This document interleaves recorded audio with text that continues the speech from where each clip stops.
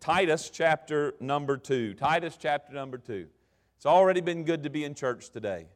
I'm reminded of just how much I enjoy coming to church and being around the people of God. And you know, we don't all see everything the same way. We don't all agree on every little thing in our lives. But I mean, we have differences. We're not all the same, but we're united by the Lord Jesus Christ. His love, that grace that has been bestowed upon us. That's a wonderful thing. Titus chapter number 2. I'm going to read the verses and then introduce the message to you this morning. Verse number 9 is where I want to start. Exhort servants to be obedient unto their own masters and to please them well in all things, not answering again, not purloining, but showing all good fidelity.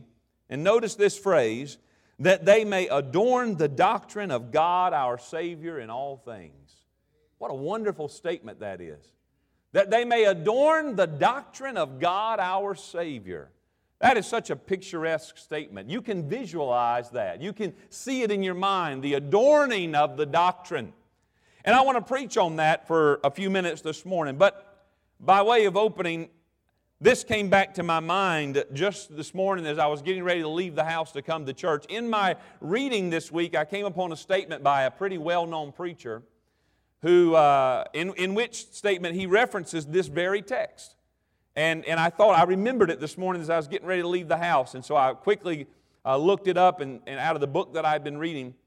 But he says something very revealing about our age. Listen to this. I have had a deep conviction for many years that practical holiness and entire self-consecration to God are not sufficiently attended to by modern Christians in this country. Politics or controversy or party spirit or worldliness have eaten out the heart of vital piety in too many of us. The subject of personal godliness has fallen sadly into the background. The standard of Christian living has become painfully low in many quarters. The immense importance of adorning the doctrine of God our Savior and making it lovely and beautiful by our daily habits and tempers has been far too overlooked. Now, I do believe that the reading of that statement this week is what planted the seed in my heart to this verse. And then the Lord brought that statement back to me this morning. I read that statement to you. This was not a statement made by evangelist Billy Graham. It wasn't a statement made by Pastor Adrian Rogers, although I think they would have agreed with it. It wasn't even something written by A.W. Tozier, though he would agree with it. In fact, it wasn't even said by a preacher of our country. This statement was made by Pastor J.C. Ryle in his book Holiness, which was published in 1877 in England.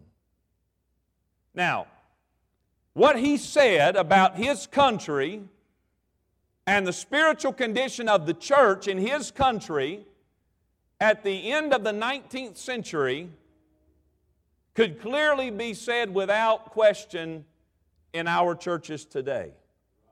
In fact, when I told you that this is a statement by a well-known preacher and read it, if you weren't told who and when, you could have accepted it as somebody said it today. Now, I know somebody thinks, well, see there, preacher, that's just always been a problem in the church. And I think to some degree that's true. That's why the apostles dealt with it in their writings. That's why Jesus confronted it in the Sermon on the Mount. But I would also say to you that Ryle was speaking to the decline of the church in England in that late 19th century. And you must remember that England as a country had given massive missionary efforts. Great preachers like Charles Spurgeon came from England in that time. Flaming pulpits and evangelistic outreach and zeal. And yet today, England is cold, lifeless, and done. There was a warning being sounded out at the end of the 19th century in a country that had been zealous for God, that they had turned away from personal godliness, holiness, separation, complete consecration to God, and the warning was not heeded, and today there's no power. Oh, there's pockets to be sure. There's missionaries going to England now to take the gospel. Can you imagine? And how far are we from that in these United States? I would tell you not as far as some may think. Is that the path we are on this morning? It could very well be. Adorning the doctrine of God. To adorn is to arrange something, to decorate something or someone. I think like the flowers that are put before us in the church, somebody had to arrange that. Somebody had to put that together. It was adorned. That's what the word means. The result of which is once you do that, it's done so that others may see it and say, wow, I really like that. That's really something. That's beautiful. Or as they said back in Pat Simpson's day, that's neato, you know. I was looking at this, it reminded me of yesterday. Yesterday for the CHIPS ministry, I wore one of my little newsboy caps to go to CHIPS. And several of the fellas commented on my hat. They said, boy, preacher, I like that hat. That's a nice looking hat. I had adorned myself with a hat. Well, anytime I adorn part of my face with something, it helps my appearances. And they said, that's nice, you know. Wear a bigger one next time, you know. Paul says here to Titus, tell them to adorn themselves, decorate themselves, garnish their life and their behavior with the doctrine of God. This is your decoration. This is what you should be known for. Just like my little hat drew attention, Paul says the doctrine of God that you adorn your life with should draw folks' attention to you, but not for your sake. Why do we do it? Because of what Jesus said in Matthew 5:16. Let your light so shine before men that they may see your good works and glorify your Father which is in heaven. That's why we adorn ourselves in the doctrine of God. Now, this instruction was given for servants. You notice the context that Paul writes it in. Are we not all servants of the Most High God? Sure we are. That's what we're called to be, and what an honor it is to be one. You know, being a servant in the worldly economy is a very low position indeed, and it's one of humility. And I tell you, often the great hindrance in our life to our own adorning of the doctrine of God is that we are proud. We think too highly of ourselves. We have that crippling disease of arrogance that doesn't allow us to adorn the doctrine of God. You know, you think about this and you'll agree, the haughty attitude of many a believer, the haughty attitude of many preachers has been the cause of many sinners to not come to the church or not come to Christ. We don't win people by exalting ourselves above them. We're useless to the kingdom work when we have forgotten who we are without Jesus Christ. You know, I go back to yesterday's ministry, and just being there, I get to observe and not only take part, but observe the others of our church that were there serving. And, you know, people are just doing all kinds of things. We have people that are cooking food and serving it in the food line. We have people walking around knocking on doors, inviting folks to come. We have people teaching Bible lessons. We have people playing with the children. We have people that are cleaning up trash and picking up trash in the community. And all of that for the chance to glorify the Father. We're adorning the doctrine of God to show people that there is, by our serving them, that there is a God who loves them. This is why God has given us this passage to remind us that we are all to live as servants. You may be the big cheese on the block down at the office. And somebody's got to be the big cheese at the office. But you'd be a better Christian to remember that all of us are to be servants to all. You know, Matthew 20:27, and whosoever will be chief among you, let him be your servant. To be a servant is to be living after the model of Jesus Himself. Philippians chapter 2, verses 5 through 7, let this mind be in you, which was in Christ Jesus, who being in the form of God, thought it not robbery to be equal with God, because He was God. But it goes on to say, but He made Himself of no reputation and took upon Him the form of a servant and was made in the likeness of men. To be a servant is to follow the example of the Apostle Paul, who gave himself and saw himself as a willing servant to all men so that he might represent the gospel to all men. He said in 1 Corinthians 9 and verse 19, for though I be free from all men, yet have I made myself servant unto all that I might gain the more. We are to be servants. Servants to God and servants to all men. Of course, in the days of Paul and Titus, when this was written, there was widespread slavery in the Roman Empire. I mean, that was as common as Roman sliced bread. But slavery was a normal thing. And Paul's not simply using this as some clever way to talk about being a good employee. No, he's really talking about being a slave. And I would say to you this morning that if you can be a slave and live this before your master, then certainly a Christian ought to be a pretty good employee to the boss man. You know, the one that signs your checks? I think that it could translate pretty well. You know, if you think about slavery, and I know that as we said, he's speaking to literal slaves, but there were literal slaves, you understand, that were seated in the church. Titus would stand up as the pastor of this church in Crete, and he would preach, and he would lead, and he would counsel, and he would do all the things that a pastor's to do. And in that congregation of people were literal slaves. They would come to church to worship the Lord, and then they would go back to the house of the master, or to the labor of the master, or to the field or the industry of the master, and there they were slaves owned by another man. And Paul says to Titus, you teach them to be exceptional servants, to be servants to those that they are under. Being a slave then or at any time would be a difficult life, and yet look how Paul instructs them to live. He tells them to serve submissively in verse 9. He says, exhort servants to be obedient unto their own masters. Serve submissively. Not with bitterness, not with a rebellious attitude, but serve submissively. What does that mean? He tells them, serve to please your master. Please them well in all things, he says. Can you imagine that Paul was saying to a slave, or telling Titus, you teach those men and women that are slaves in the church, you teach them to go back and serve, and to serve in such a way that their goal is to please the master. Now, how well would that have gone over? And then Paul says, tell them to serve not in spite of their master. He says, not answering again. You know what that means? Not muttering, not complaining, not when the master comes in, and however he says it, because there's no stipulation on the master.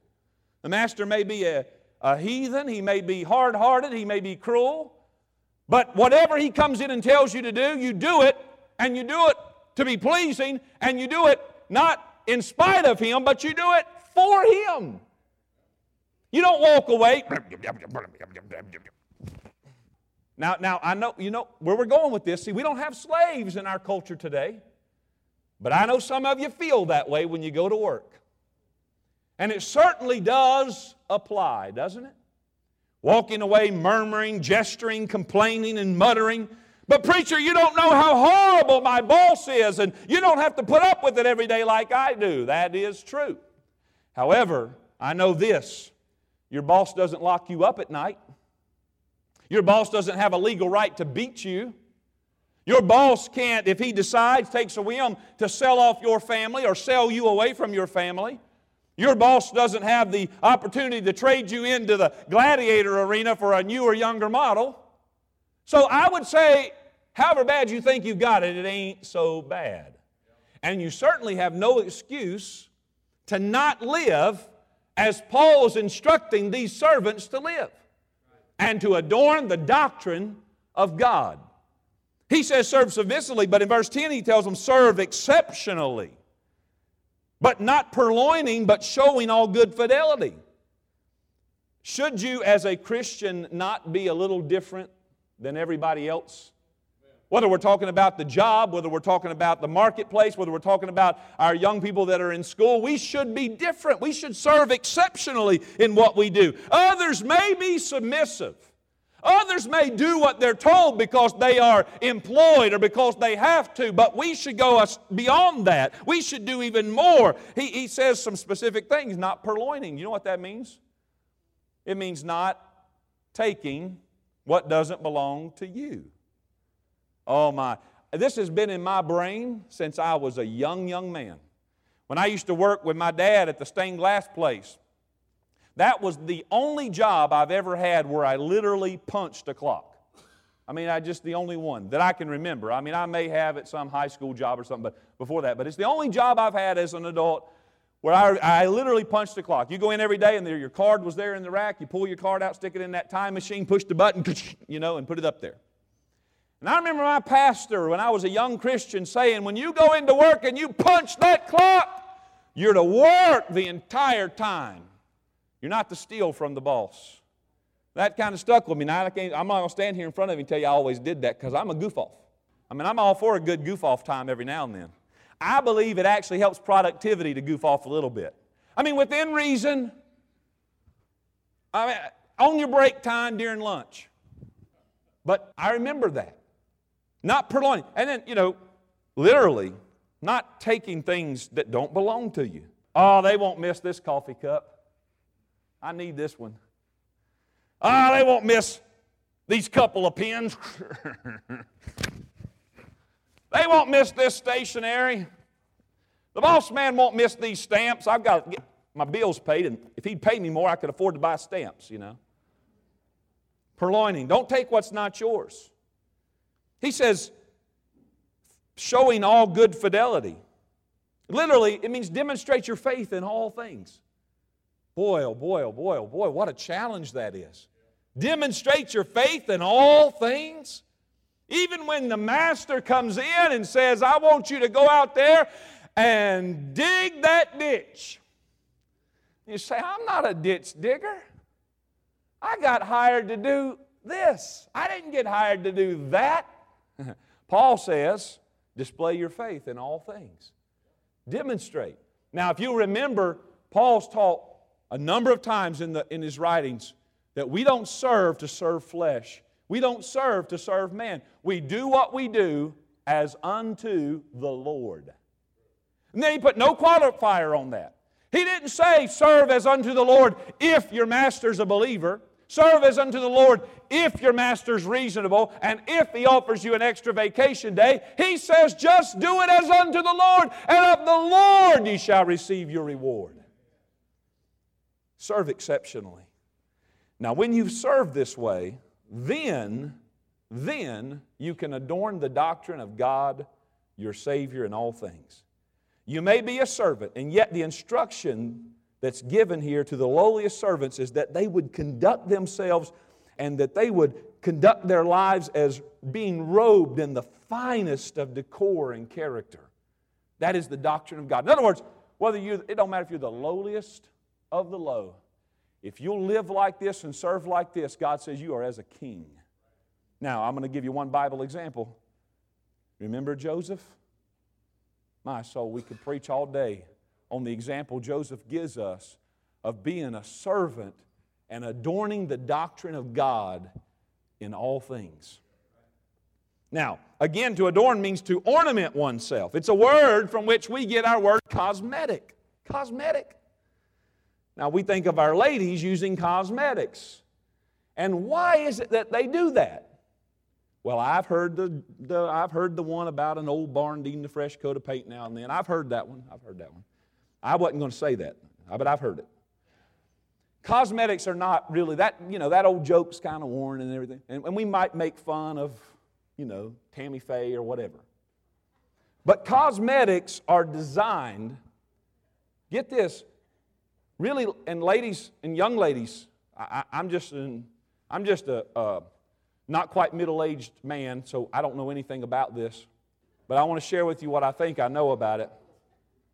See, cosmetics are not to make you beautiful. Cosmetics are designed to enhance the beauty that's already there. That's why there is such a thing as wearing too much makeup. Oh, preacher, now you're preaching on makeup. Put that one on my list. I've never done that one before. I got it now. No, but you understand what I'm saying. The cosmetic, the idea behind this, the idea behind adorning is to enhance the beauty that's already there. Now, that's why guys don't wear makeup. There ain't no beauty to enhance. Guys aren't beautiful. Guys are rugged, gruff, somewhat smelly. We don't need to adorn ourselves. We don't need to cosmetize ourselves. I made up that word too. But cosmetics, ornamentation, it's not just makeup, it's also things we wear. You think about that. Like the story about my hat. We don't see as much of it in the shorts and t-shirt age that we live in today, but there was a time where men dressed like men. And the way they dressed signified or displayed, enhanced their masculinity. There was a purpose in it.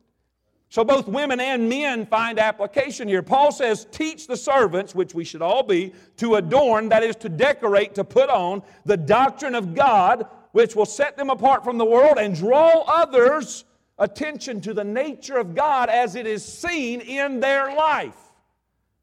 Now that's the kind of godly living The Bible calls us to. It's not shallow. It's not flippant. It's not a Sunday thing. It's a day in, day out, decision by decision life in which we are adorning the doctrine of God. Philippians 1:27, Paul said, only let your conversation be as it becometh the gospel of Christ. So, what is then the doctrine of God? We're to adorn the doctrine of God. What is the doctrine of God? We know that doctrine means instruction or teaching. So we're to adorn the teaching about God. Now, most any Bible college student, and a lot of you that are teachers in our church, because you study, you could give a rundown of the doctrine of God, the teachings about God. It has another name, theology, the study of God. You ask a Bible college student, what is the doctrine of God? What will they say? Well, they're going to start with these words. They're going to say, well, God is. Now, you can probably fill in the blank. God is holy. Well, we're to adorn the holiness of God. They may say, well, God is love. Well, we're to adorn the love of God. God is truth. We're to adorn the truth of God. God is just. We should adorn ourselves in the justice of God. God is righteous. We should adorn ourselves in the righteousness of God. God is merciful. We should adorn ourselves in the mercy of God in all things. Now, this is godly living. These are what we call the moral attributes of God. Now, there are some attributes of God that are beyond our scope, like His omniscience. I'll never be able to adorn the omniscience of God. His immanence. I'll never be able to adorn the immanence of God. But we can adorn those moral attributes of God because we have been born again. Because our spirit has been made alive and is energized by the Spirit of God that's living inside of us. So we're commanded in Scripture, 1 Peter chapter 1 and verse 15, but as He which hath called you is holy, so be ye holy in all manner of conversation. 2 Peter 3:11, seeing then that all these things, talking about the earth, the temporary things will be dissolved, what manner of persons ought ye to be in all holy conversation and godliness? Paul writes in Colossians chapter 3, verses 10 through 12, and have put on the new man which is renewed in knowledge after the image of Him that created him, where there is neither Greek nor Jew, circumcision nor uncircumcision, barbarian, Scythian, bond nor free, but Christ is all and in all. Put on therefore as the elect of God, holy and beloved, bowels of mercies, kindness, humbleness of mind, meekness, long-suffering. This is adorning ourselves in the doctrine of God. We're called upon, in other words, to be living examples of God in the world today. To adorn the very teaching of God, His attributes, His workings, His desires, His designs. Now, how is this even possible for us? Are we not weak? Are we not undone? Are we not struggling just trying to make it and try to do the right thing day to day? Sure we are. We're weak. The answer is yes to that question. The weakness of my own flesh, my potential for ungodliness is frightening to me. And you would say the same about yourself. And yet there is this unbreakable levee against the flood of sinfulness that threatens to drown my soul. What is it, preacher?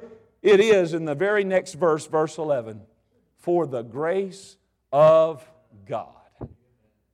So you say, how is this possible for us to live this way, to adorn the doctrine of God in all things? It is by His grace. And His grace alone that this is possible. I can't do it in myself, but I must have Him. It is not a power I possess. It is not a quality that I naturally own. We are to adorn the doctrine of God, but if we're to be holy, to be loving, to be pure, to be just, to be true, there is but one way. And Paul said, by the grace of God, I am what I am. This adorning is not something you can work up. It's not something you can fake. It's not even something you can earn because it's by grace. There's only one way to access it. Paul said in Romans chapter 5, verses 1 and 2, therefore being justified by faith, we have peace with God through our Lord Jesus Christ, by whom also we have access by faith into this grace wherein we stand, and rejoice in hope of the glory of God. Now we see here in verses 11 through 14, This is the work of God's grace. This is why it's possible. This is what affects our hearts. We see here that which encourages us and helps us to adorn the doctrine of God. In fact, here is the doctrine of God as it is made real in our lives. Notice the work of God's grace. Verse number 11. For the grace of God that bringeth salvation hath appeared to all men. You see, grace brought salvation. It's possible because of the work of grace. Grace is well defined here in this letter to Titus in chapter 3, verses 4 and 5. But after that, the kindness and love of God our Savior toward man appeared, not by works of righteousness which we have done, but according to His mercy He saved us by the washing of regeneration and renewing of the Holy Ghost. There you were, just an unworthy sinner, just undone, lost, and on your way to hell. In my hand no price I bring, simply to Thy cross I cling. That is how we are saved. Grace brought salvation. And by the way, it brought salvation. It appeared to all men. Aren't you glad that the grace of God and the salvation of God has been made available to all men today? Thank God for the appearance of grace. Ephesians chapter 1 verse 7, in whom we have redemption through His blood, the forgiveness of sin according to the riches of His grace. Mercy is when God should have, but didn't. Grace is when God shouldn't have, but did. You see, grace came to Adam in the Garden of Eden. Adam shouldn't have got it, but God did. Grace came to Noah before the flood. Grace came to Abraham in a little baby boy. Grace came to Jonah in a second chance. Grace came to Paul on the Damascus Road. And one day grace appeared in my life and in yours if you're saved. And thank God that the grace of God brought salvation to us. God should have sent me to hell, but He didn't. That's mercy. God should not have been so good to me, but He is. That's grace. Amen. Grace brought salvation, but then he tells us grace teaches sanctification. Teaching us, verse 12, that denying ungodliness and worldly lust, we should live soberly, righteously, and godly in this present world. The same grace that brings salvation is the same grace that brings Christian living. Grace is no license to sin. Grace is not a liberty of no rules or no regulation of life, but it introduces a life of dedicated, godly living. If the grace you claim saved you has not brought about a change in your life and in your living, you have the wrong grace this morning. Teaching us, it says. Literally, it means discipline. Grace disciplines us. We like the thought, and we should. We celebrate the grace of God about how good He is. But aren't you glad the grace of God also disciplines us? Aren't you glad the grace of God calls our attention to our error? Weighs heavy upon us when we fail. That's the grace of God. Grace is the drill instructor in the Christian life, if you will. You see, Romans chapter 6, verse 11 and 14 tells us, likewise reckon ye also yourselves to be dead indeed unto sin, but alive unto God through Jesus Christ our Lord. Let not sin therefore reign in your mortal body, that ye should obey it in the lust thereof. Neither yield ye your members as instruments of unrighteousness unto sin, but yield yourselves unto God, as those that are alive from the dead, and your members as instruments of righteousness unto God. For sin shall not have dominion over you, for ye are not under the law, but under grace. I am free to live for Jesus because of grace. It tells us grace not only brings salvation, teaches sanctification, but grace encourages our anticipation. In verse number 13, looking for that blessed hope and the glorious appearing of the great God and our Savior Jesus Christ. You see, in verse number 11, grace hath appeared. That's a remembrance of the first coming of Jesus. John chapter 1 verse 17, for the law was given by Moses, but grace and truth came by Jesus Christ. But here in verse number 13, he reminds us of another appearance, one that is yet to come. As Hebrews chapter 9 and verse 28 says, so Christ was once offered to bear the sins of many, and unto them that look for Him shall He appear the second time without sin unto salvation. Grace teaches me and encourages me to anticipate the coming of Christ again. I tell you, there ought to be in our lives this growing anticipation for the Lord's return. You know, I'm going to be honest with you. we struggle with the concept of dying. Mostly because we think we're still, as being made conformed to the image of Christ, we still have parts that we cling to the stuff that we'd have to leave behind. You know, we always have an excuse, don't we? Oh, boy, if the Lord will just let me live long enough to see my children grow up. If the Lord will just let me live long enough to see my grandchildren born. Maybe if the Lord will just let me live long enough to reach retirement. We always got something.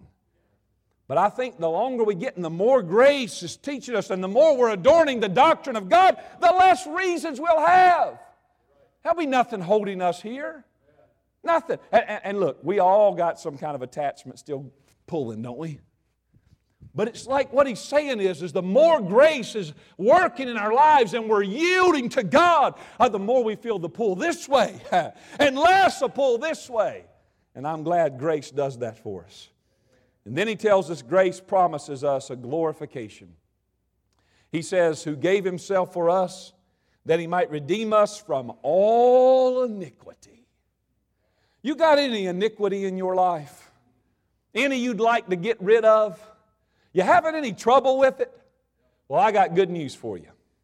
Grace has promised us that there's coming a day when He's going to get rid of all iniquity. He'll get rid of it. Why? Because He is purifying unto Himself a peculiar people, zealous of good works. That's the work of God in our life. This is the entirety of the work of God, of Christ and of the gospel message. Here's what Christ purposed to do in you. He is purifying you. He's preparing you for glory. But the question for us today is this: are we cooperating with that process? You see, Paul said in Ephesians 2:10, "For we are His workmanship, created in Christ Jesus unto good works, which God hath before ordained that we should walk in them." And really, that takes us all the way back to verse 1 of this chapter. He says, "But speak thou the things which become sound doctrine." Things that are suitable to, things that are right, things which will be conspicuous in your life. In fact, the literal meaning of that word there, things which become sound doctrine, it means something that will tower up. Now, you know why you build a tower? I mean, now, if you build a cell tower, you're going to get high, you're trying to get a signal and all that, but these big old buildings they build, you know, you go down to Charlotte, and 20 years ago, there's like 5 of them, you know, and now there's 20, and they keep getting higher. You know why? Because they want to be seen above everybody else. The higher you go, the easier it is to see. And Paul says, teach the things that are sound doctrine, which will build something in the church, build something in the family of God. What is that? The adorning of the doctrine of God, our Savior in all things, so that when the world sees us, they see Him. When the world sees our church, they see Him.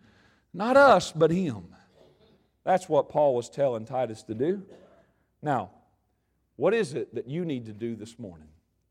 Right now, in these moments as we close. What repentance do you need to offer to God? What confession do you need to make in your life? What requests do you have that you need to bring to the Lord this morning? What surrender of your heart as it relates to this message of adorning the doctrine of God? You do not need to be ashamed or feel discouraged this morning of your failures and your faults. You should only be ashamed if you walk away from this message and this place of prayer without bringing those things to Christ, who has promised to purify us. That will be a discouragement in your life. Don't walk away today without allowing God to do what He promised in His Word that He would do. Draw me nearer, the song says. Draw me nearer, blessed Lord, to the cross where Thou hast died. Draw me nearer to Thy precious bleeding side. I wonder this morning if the Lord might be drawing someone nearer to Him. There may be somebody here who needs to be drawn to Christ for the first time. Maybe the Lord, the Holy Spirit, is dealing with your heart about your relationship with God and that you need to be saved. Today is the day to call upon the Lord and be saved. There may be Christians here who have been distant, who've not been adorning the doctrine of God, been kind of doing your own thing maybe a little too much. And God spoke to your heart about that this morning. Well, draw near. I love the verse that tells us, draw nigh to God, and He will draw nigh to you.